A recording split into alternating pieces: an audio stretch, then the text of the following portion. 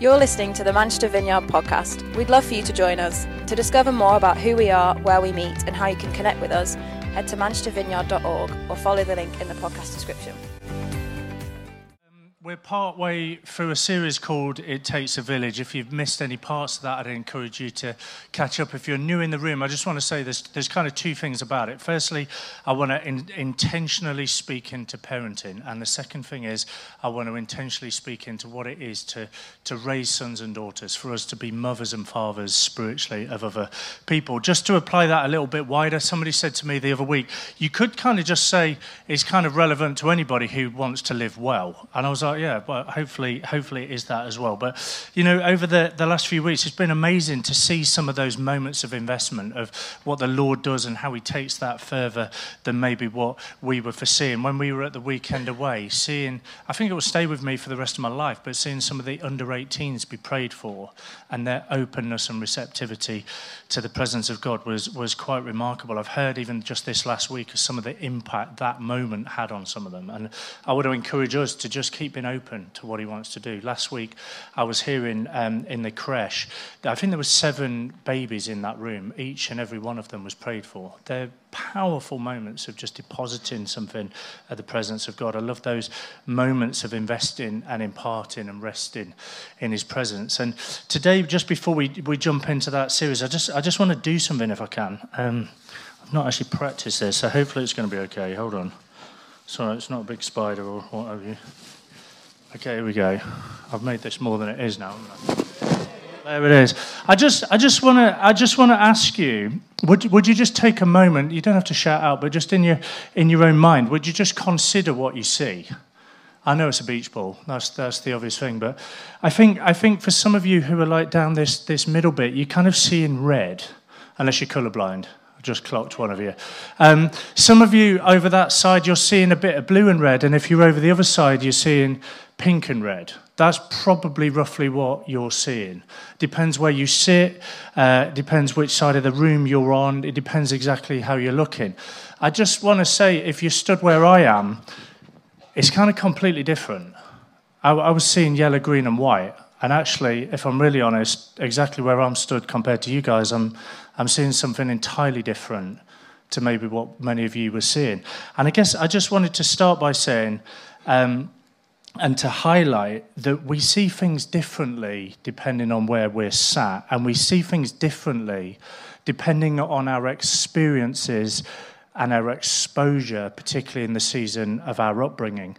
And it's really, really, really important that we realise that we're built and we're designed for community, and that we're changed and we're shaped together, and that iron sharpens iron, and that your rough edges will be softened by others, and your discipleship journey will be furthered and invested in by others. You cannot do this thing alone. There's many ways that are helpful for that. We often talk about small groups because I think it's vital, because close, accountable relationships are vital to your growth. And so much of our nature and so much of our culture causes us to try and do the exact opposite, to try and do it alone. You just annoy me. I don't need you. You know? How many times have you thought that kind of thing, even about people in this room? If you're honest with yourself. And I fully get it, and I fully get that it's hard, and I fully get that for those of you that were able to come, some of you will have found things like the weekend away actually quite hard, because as fun and as great as it is, it also throws up all kinds of issues and all kinds of insecurities and all kinds of vulnerabilities. Where do I fit, and how do I fit, and who do I relate to? And so many of those moments where we have those collision moments and we bump into each other's stuff. And I get it. But equally, shared life has to be built around Jesus. We're not isolated individuals, but we're part of a body. And we're part of a body together, and we're all members, therefore, of each other. And we grow into spiritual maturity, and we cooperate with each other in seeing the kingdom of God advanced. And within that community, as we see, I think, with the early church, what happened was they gained strength, and they gained support, and they gained protection from the corroding influences of the culture and the world around them, and it prepared them to face anything that the devil might throw at them. And God calls us as a people into maturity in Christ, in a body. And I won't read all of it because of time, but this, if you've got time this week, is the stuff of Ephesians 4. God has called us into the maturity as a body, the body of Christ.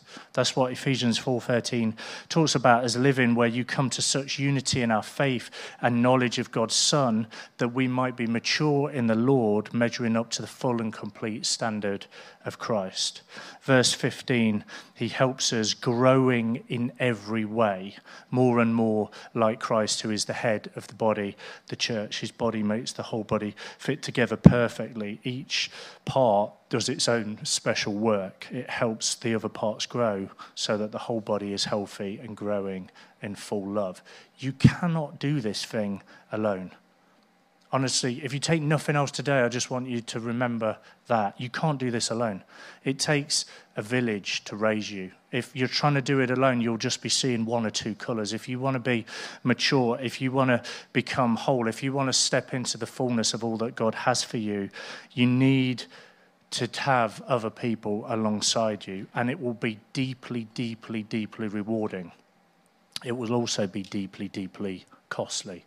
I would say single-handedly, it's been one of the greatest joys and the hardest things Steph and I have ever been part of, life alongside other people. But the New Testament concept of community is actually quite foreign, I would say, to many Western churches. The ideas of relationships as being members of one another in communities where individuals grow into maturity and cooperate with each other in the kingdom of God is jolly hard work.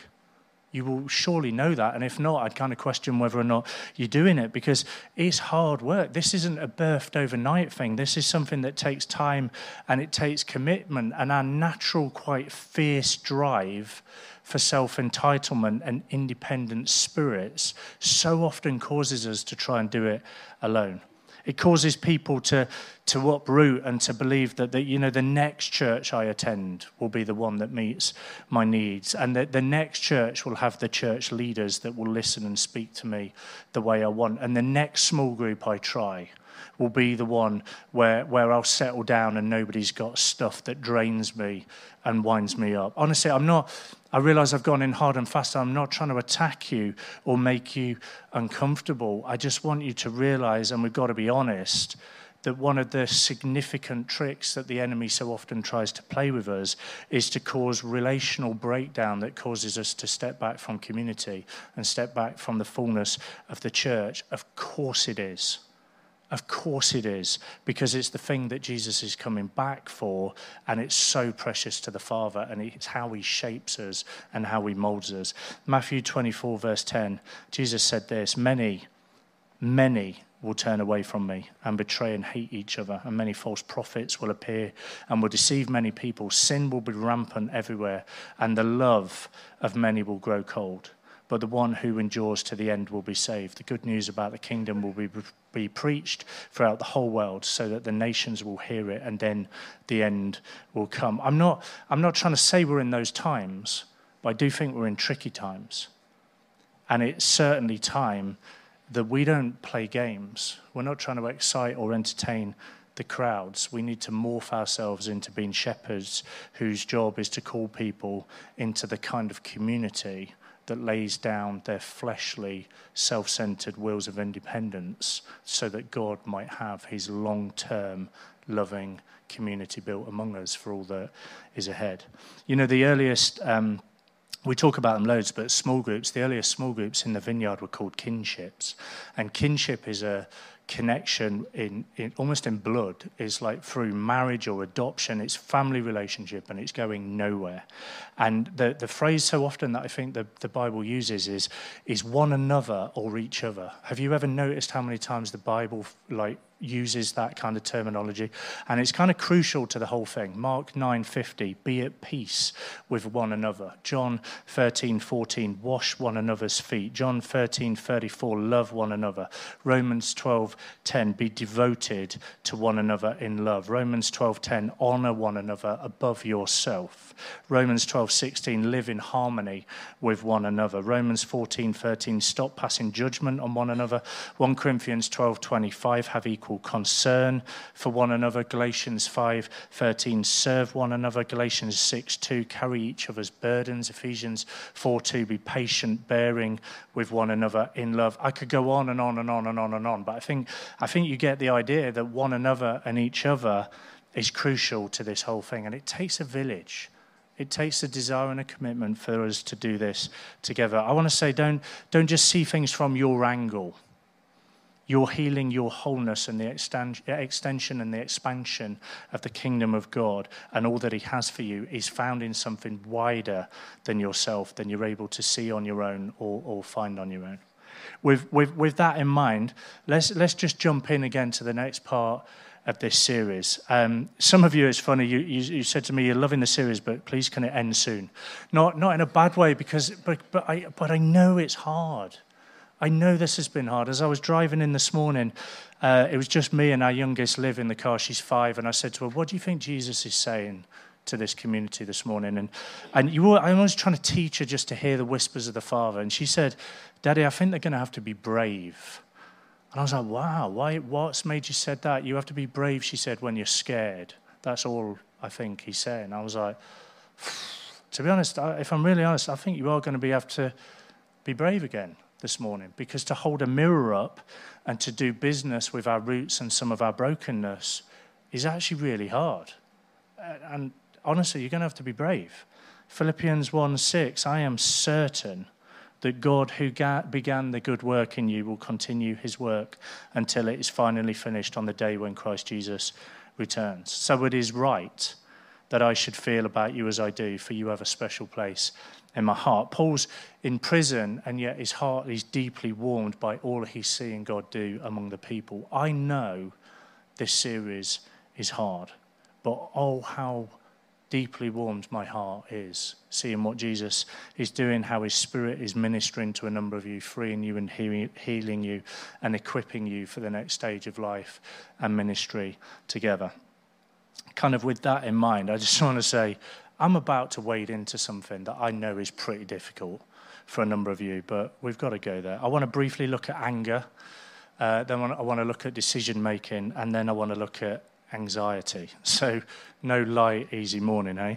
But let's just start with anger.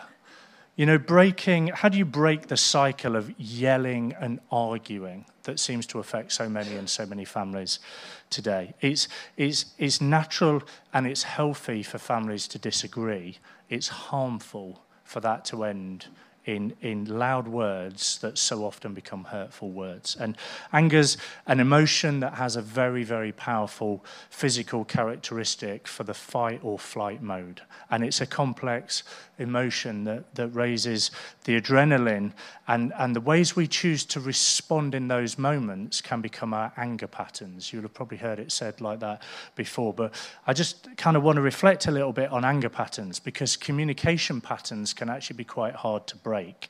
Have you ever identified what your pattern is, particularly when it comes to anger?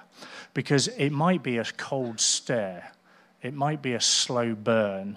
It might be a sarcastic jab. It might be an explosive outburst. Actually, not necessarily in the same way, but your reaction might be a wounded retreat. I just kind of want to ask you if you can just reflect for a moment, what is your pattern or your reaction to anger?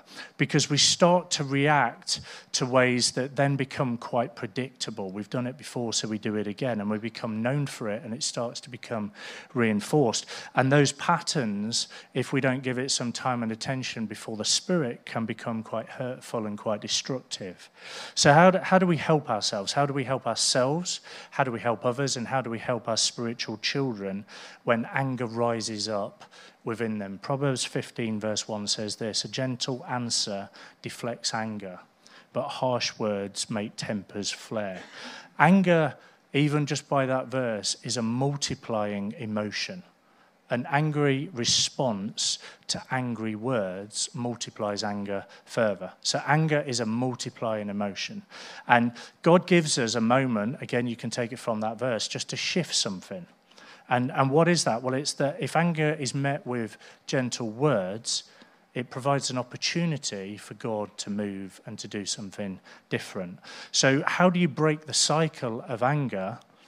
I guess we kind of say this similar thing nearly every week. It actually starts with you, because you will have an effect on those around you. So if you exchange those harsh words for gentle words, there is significant power in gentle words. Gentle words are spoken from a gentle heart.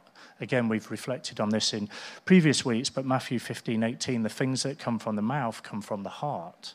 So what's going to come out of your mouth is going to come from what is going on in your heart. To choose your words and to change your words means to change and to deal with your heart. Taking the choice to cultivate a gentle heart will have a lifelong impact, I would say, on your children and on your spiritual children, how you interact and react in those moments. Matthew 5:5, blessed are the gentle, for they shall inherit the earth. Now, meek does not mean weak. Some of you are instantly asked, that's weakness. It's not weakness to be meek. Jesus obviously had a different power scheme involved than the one that so often we see modelled or evident in the world around us.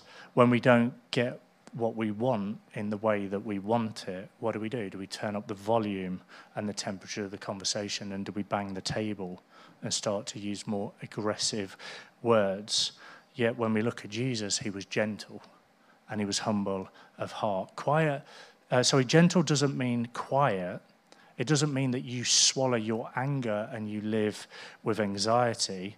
Gentle means power under control. And as a parent, you have power in that relationship with your child.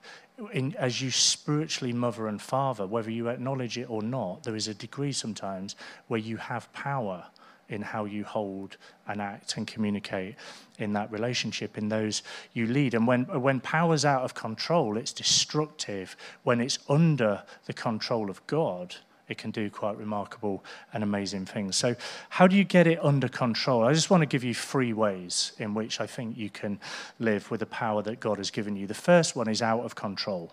That is me doing whatever I want in the moment. It would be marked by anger. It would lack discipline. It would be almost an explosion waiting to happen. That's one. That's one way, obviously, the one that I'm not endorsing. You can live that way. Now, what I would say is, you may not have fully realized this, but it's highly likely you will have members of your family or people close to you that will have not said anything about that, because actually they will be afraid too because of the reaction they might get. So they will have learned to live with it. That's way number 1. Way number 2 is in control. You think you're not supposed to be angry, so you put it in a little box of control.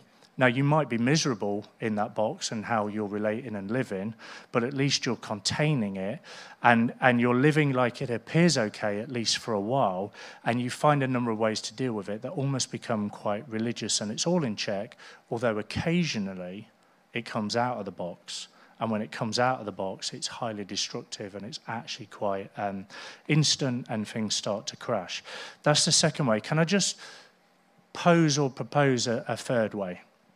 Because you aren't meant to live out of control or in control. You're supposed to live under the control of God. A life of genuine joy, adventure, and hope. In a moment of anger, the power to respond with gentleness comes from knowing that gentleness is where the real power comes from, if that makes sense. And gentleness is a fruit of the Spirit. And therefore, gentleness is something that we want to see more evident in our lives as the Holy Spirit has more control in our lives. Proverbs 17:14, starting a quarrel is like opening a floodgate. So stop before the dispute breaks out. I love Proverbs. So blunt, so straight with wisdom. If you find yourself arguing, it will so often feel like it's the other person's fault. You're arguing because it's their fault. And if the communication is going to change, if that pattern and rhythm's going to change, it's going to start with you deciding to change. And it's going to start with you deciding to give a gentle answer. And it's going to start with you diffusing the situation. It's not about loud versus quiet. It can be so easy to think it's loud versus quiet, but honestly, you can be scathing in a quiet way. You can be incredibly harsh in a quiet way. It's not about volume, it's about the words you choose. And it's less about lowering your voice, it's more about humbling your heart.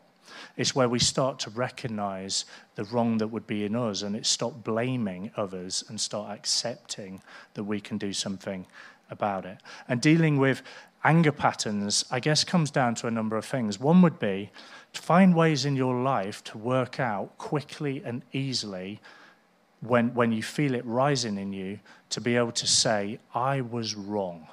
Diffuse it, take the pin out of the thing. Find ways to break the barriers that are so often created when you start to flare up, so that you can make the choice to find love and gentleness in that moment. Psalm 141 verse 3 says, take control of what I say, O Lord, and guard my lips. Phenomenal wisdom. Take control of what I say, O Lord, and guard my lips.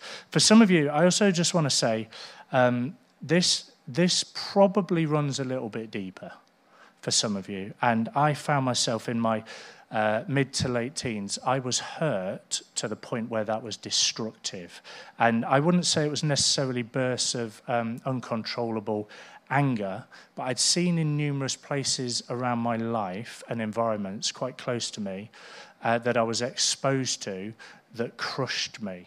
And what it caused me to do was to run from it. Actually, I would say now I've had to learn to stand up sometimes, because the tendency can be that wounded retreat, which is also not actually that helpful, and I'd hide from it. But those earlier years, I carried a hurt that was expressed in destruction. And so I'd be in environments where whatever I was talking about might be, someone might be talking about my dad, and I'd just break stuff. Actually, not even sometimes deliberately. I found myself, I remember a couple of occasions, once I was just holding a glass, I just smashed the glass. Once I was just sat in a chair and I just crushed the arm of this chair, I just ripped it to pieces. And buried hurt will come out. For many of you, that may come out as uncontrollable anger. For many of you, it will almost be uncontrollable hurt. And I know I've given you, hopefully, a few things to think about, but some of you, I just want to encourage you, you're going to need to tap into the root of it, and you're going to need to expose it to Jesus. If you don't show it to Jesus, you're going to show it to somebody else. And if you show it to somebody else, it's probably going to hurt them, and it's also likely it's going to hurt you. A few friends at that time prayed for me, and I realize this may seem an alien concept to some of you, but I would say it quite literally lifted off me, and it's never returned. I don't think I could find it or access it now if I even tried.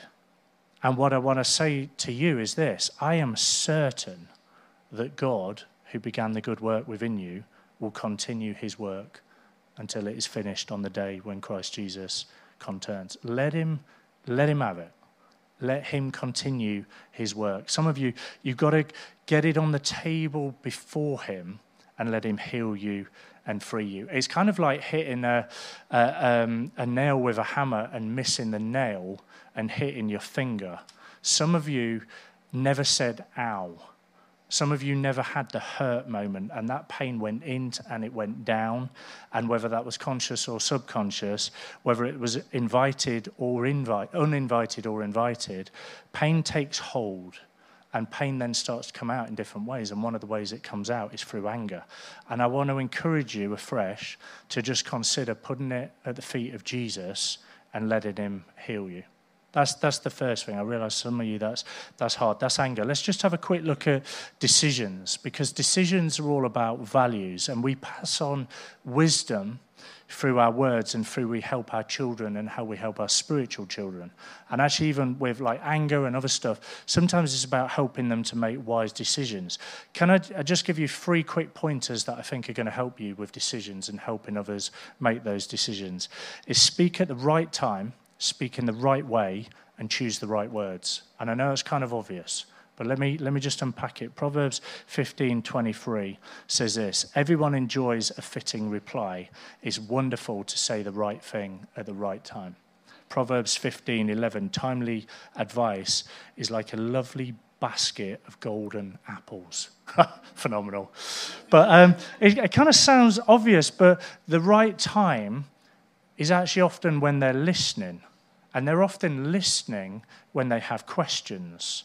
They often ask questions when you're doing or you're trying to do something else. And we often get caught up in the moment of, hang on, I'm just doing this.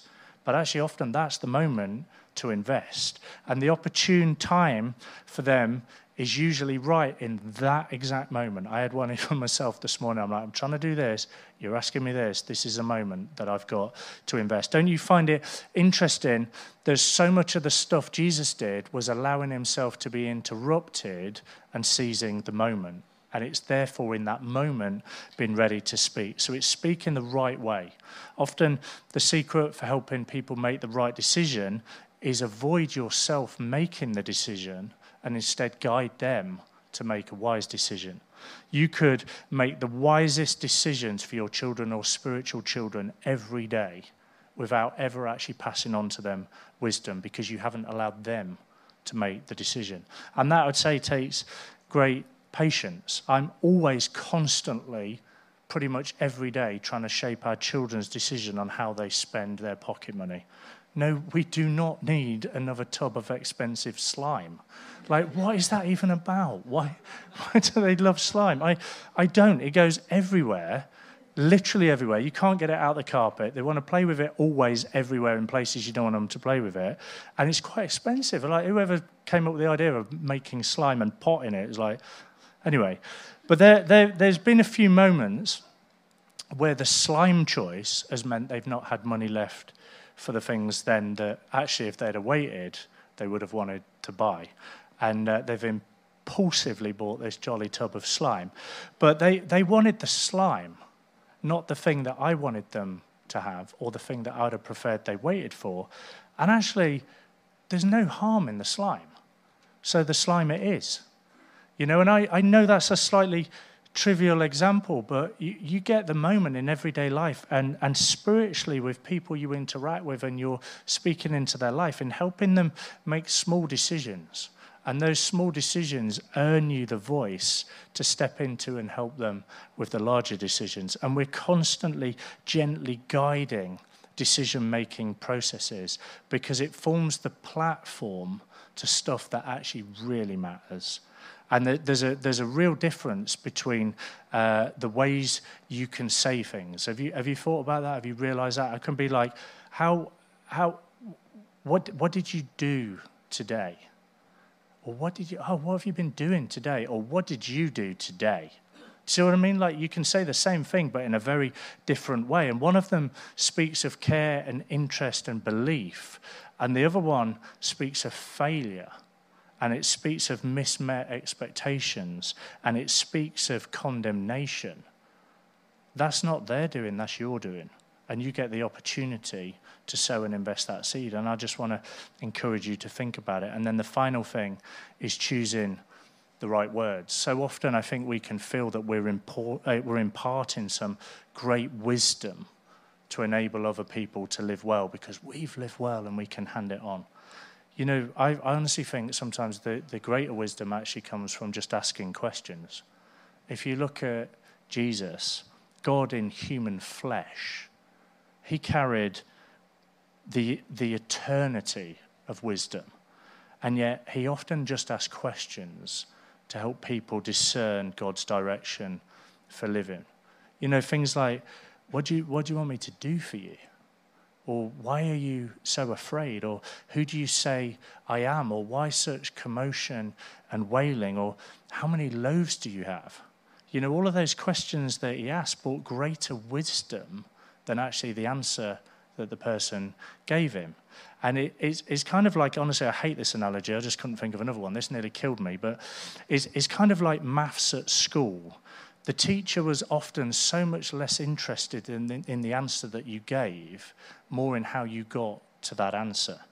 And do you see what I mean? I think sometimes we want to rush in with the answer or the solution. But what we're trying to teach is how to come to that point. That's the thing that I think we're believing for and we're investing and trying to impart. And I hope that's helpful. But let me finally just pick up on anxiety. We, as you will have noticed, and so many of you will be aware, this is increasingly having an impact on emerging generations and current generations. And if you look back on your own life, if you look back on your own childhood, you quite quickly will be able to draw to mind a minefield of anxieties. Children often in those moments can feel powerless as they face an unknown and an uncertain future. And that in itself sets them up for the feeling of worry or anxiety. And we've got to try and offer something of the wisdom of God to help them navigate that complexity. Proverbs 12:25, worry weighs a person down. An encouraging word cheers a person up. Worry weighs a person down. An encouraging word cheers a person up. When those you're investing in is worried, that verse says we're taught to speak kindly. Don't you find that amazing? Because so often when we're confronted with it, what it does is it stirs something up in us that destabilizes us. And in that moment causes us to quite instantly respond, often in a way that isn't always the kindest. And this verse is suggesting, and I think actually reveals a truth, that worry can be translated into joy. Worry can be shifted to joy. So what's a kind word? A kind word is something that cares about detail. It's a concern for another person that reaches into the smallest detail. Kindness, again, as with gentleness, is a fruit of the Spirit. So why is kindness so important? Because it really communicates that we care. And when people know we care, they find a degree of security. When they find security, trust is built. And in that place, you can build joy, because it's the joy of the Lord that then defeats worry, because we realize we're not facing something alone. Now, surely we all want to be that. Surely, you would hope. But so often, sadly, unkind things just spill out of our mouths. So I want to say it's often a matter of focus. Now, the easiest place so often for us to land is me, my needs, my schedule, my priorities, my world. That's our natural default place where we'd sit.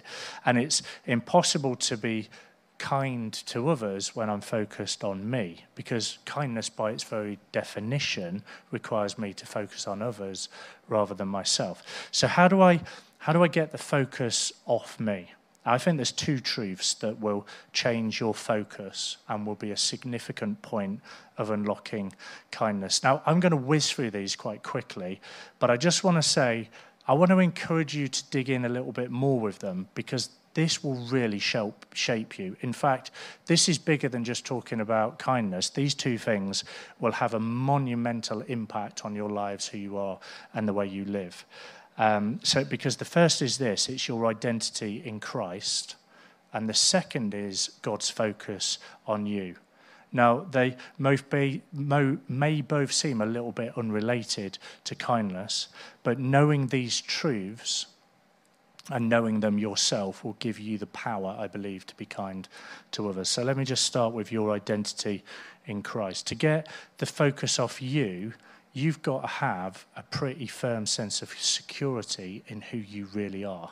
Otherwise, you will constantly need to focus on yourself to make yourself feel better.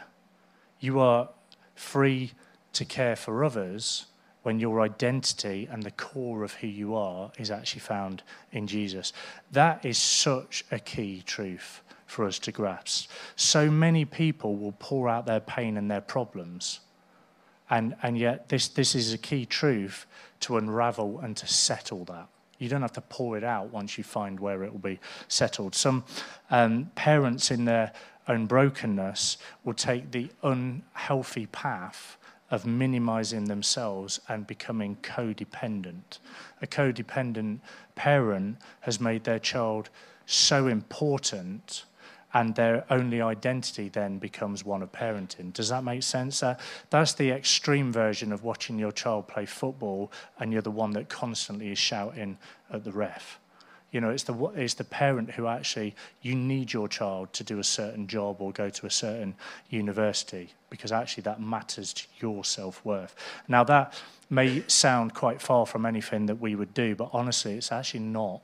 It can be quite easy to take steps towards that kind of thinking and behavior. Now, thankfully, the answer and the solution is always found in a greater identity in Christ. And actually, I'd say you can apply this to anything. So many people find their identity in the thing they do rather than who they are. Have you found that even yourself? Do you find significance in your job or your function, and it starts to become quite elevated out of all perspective? Or actually, for some of you, it will be the complete reverse of that. You feel so devalued in who you are that you'll slip under the table in any conversation because you're nothing, or you feel you have nothing to contribute. Now, what I want to say is once you give your life to Jesus, everything changes. Just sometimes it actually takes quite a while for our head to catch up with what's happened to our heart. So let me just say a few things. Who you are in Christ. You are in Christ because Christ is in you. An exchange in your life has occurred. You give your life to Jesus, and he then gives his life to you. You become a new person, and that's where your identity is found. You don't find it in parenting. You don't find it in your job or your stage or season of life. You find it in Christ. So who are you in Christ? These are the things you're probably going to need to reflect on a little bit more. But John 1:2, you are a child of God. John 15:15, you're a friend of Jesus. John 15:16, you are chosen and appointed by Jesus to bear his fruit. Romans 8:17, you are a co-heir with Christ. 1 Corinthians 12:27, you're a member of Christ's body. 2 Corinthians 15:17, you're a new creation. 2 Corinthians 5:18, you are reconciled to God and a minister of reconciliation. Ephesians 1:1, you're a saint. Ephesians 2:2, you are 2:10, you're God's workmanship and masterpiece. Colossians 3:12, you are chosen and dearly loved. Ephesians 2:5, you are alive in Christ. Romans 8:37, you're more than a conqueror. 1 John 5:18, you are born of God and the evil one cannot touch you. 1 John 3:2, you are to be like Christ when he returns. I could go on and on and on and on, but can I ask you this? Do you regularly and often read your Bible? Because some of you need that truth to go in. Honestly, I know who I am because I know whose I am. You've got to find your identity in him, or you will be searching for it anywhere and everywhere else. Relationships, jobs, striving, whatever it is. If you want to know who you were created to be and who you were created to become, go to the one who created you and let him speak it over you rather than anything else or anyone else in life. To get the focus off yourself, you need to find and acknowledge and recognize your identity in Christ. That's the second thing. Let me just finish. Sorry, that's the first thing. Let me just finish with the second thing. Because the second choice that empowers kindness is really this. If you read Psalm 139, you will rapidly realize God's focus is on you. You need to know your identity in Christ, then you need to know the focus he has on you. Because if you realize how much he's for you, you can take it off yourself and you can start to put it onto other people. Psalm 139, O Lord, you have examined my heart. You know everything about me. You know when I stand and sit. You know my thoughts even when I'm far away. You see me when I travel, when I rest at home. You know everything I do. You know what I'm going to say. even before I say it, Lord. You go before me and you follow me and you place your hand of blessing on my head. Such knowledge is too wonderful for me, too great for me to understand. I pray that some of you are going to start to understand some of that actually today. Matthew 6:26, look at the birds, don't they plant or harvest or store food in barns, for your heavenly Father feeds them, and aren't you far more valuable to him than they are? When I see that God's heart is turned and tuned towards me, I don't need to seek and try and find affection or affirmation in any other place. I can simply turn my heart towards others because I know who I am and I know whose I am. When I see the kindness of God, the kindness of Creator God turned towards me, I'm able to speak and act with kindness towards others. And the healthy way to get the focus off you is to realize that God's focus is on you. Instead of being independent and codependent, we become mutually dependent on him. Ephesians 1:5, God decided in advance to adopt us into his own family by bringing us to himself through Christ Jesus. This is what he wanted to do, and it gave him great pleasure. Don't you love that? Not only did he want to do it, but it gave him great pleasure to do it. So we praise God for the glorious grace he's poured out on us and who belong to his dear Son. He is so rich in kindness and grace that he purchased our freedom with the blood of his Son and forgave our sins, and he showered his kindness on us along with all wisdom and all understanding. When we realize that we're adopted sons and daughters, we can begin to take our place as mothers and fathers, because when our identity is safe and is secure in him, we know just how postured towards us he is, and it aligns and realigns any misfiring we might start to have. Shall we stand together? Let's just let the Lord birth some of that in us, Steph. Will you come and join?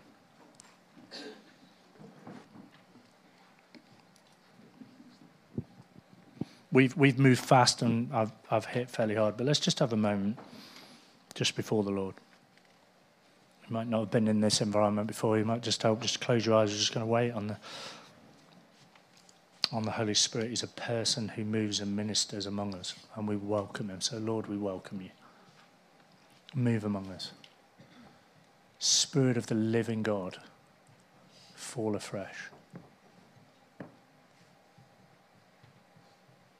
I just even pray over us as we start that. Some of you just going to have to be brave now. Come and be brave before the Lord.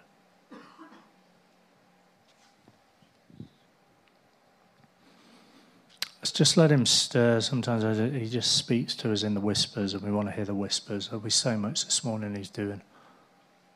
Some of you, as I was just talking about, you got to do this with alongside other people. I think that some of you will feel so alone. And actually, sometimes the enemy, I think, speaks a narrative of loneliness over us. I think sometimes that's even a spiritual thing that just needs to break. Some of you, you will carry anger. Some of you will have been on the receiving end of anger. And that can be incredibly bruising and painful. Some of you, I know I was speaking about the need for kindness to respond to people who are walking through anxiety. Some of you will be walking through a season and a time where actually you are anxious and there is a rising and an increasing anxiety on your life. I just want to say I believe the Spirit of God is so kind. He's a comforter, and he would want to meet you this morning with such kindness as you put that under. Of course, there'll be loads of ways to work through that and work that out, and sometimes it's medication, sometimes it's all sorts of different things. But I just want to say, let the Lord be kind to you again, if that's you and that rises in you. And some of you, this totally unrelated to that. Actually, it might be related, but I just had a sense this morning. It's almost like there's some overflow of the pandemic sat on some of you. It's been a very painful season. It's impacted how you've parented, how you may have had children in that season, how you've worked, how you interacted with others. It's like it's brought to the surface loads of things. And I think with all of it, the Lord just wants to speak so clearly of fresh truth of who you are in him. Let him settle your soul again this morning.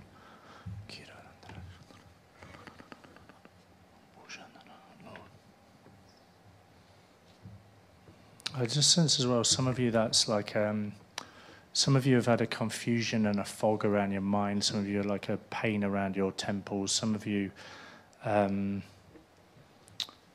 there's like a fear sat on you, particularly around your health.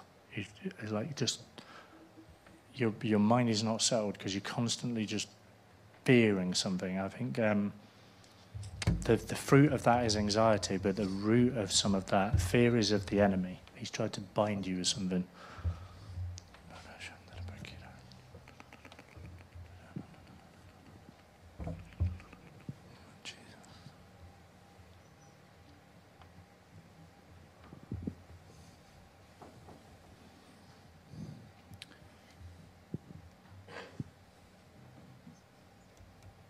I can see the Holy Spirit resting on a number of you around the room. He's already at work.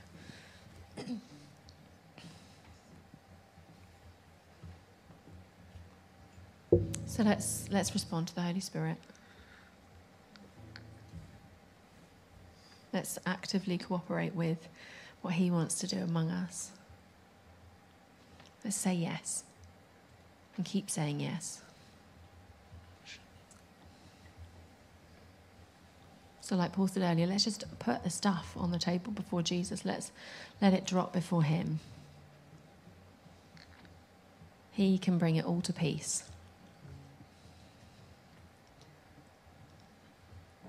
So whether you battle anger or you've been exposed to it,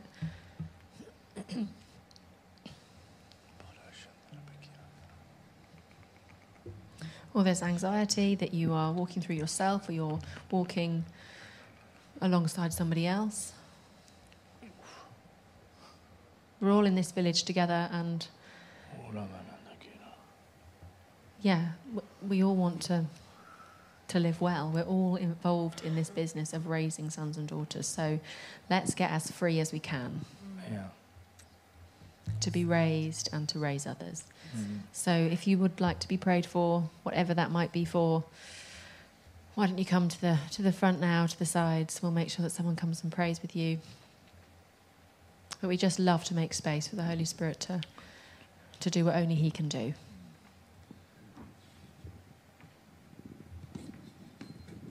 Thank you, Jesus.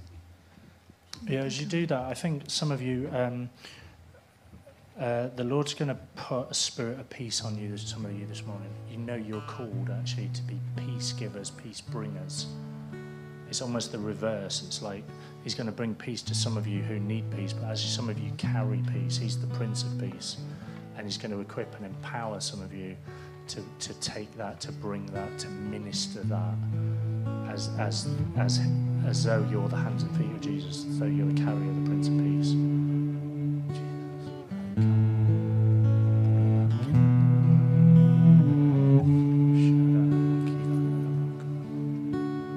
If you're in a small group in the life of the church, I'd love to invite you to come and pray for these people. There's lots of people waiting. Just want to bless what the Lord's doing.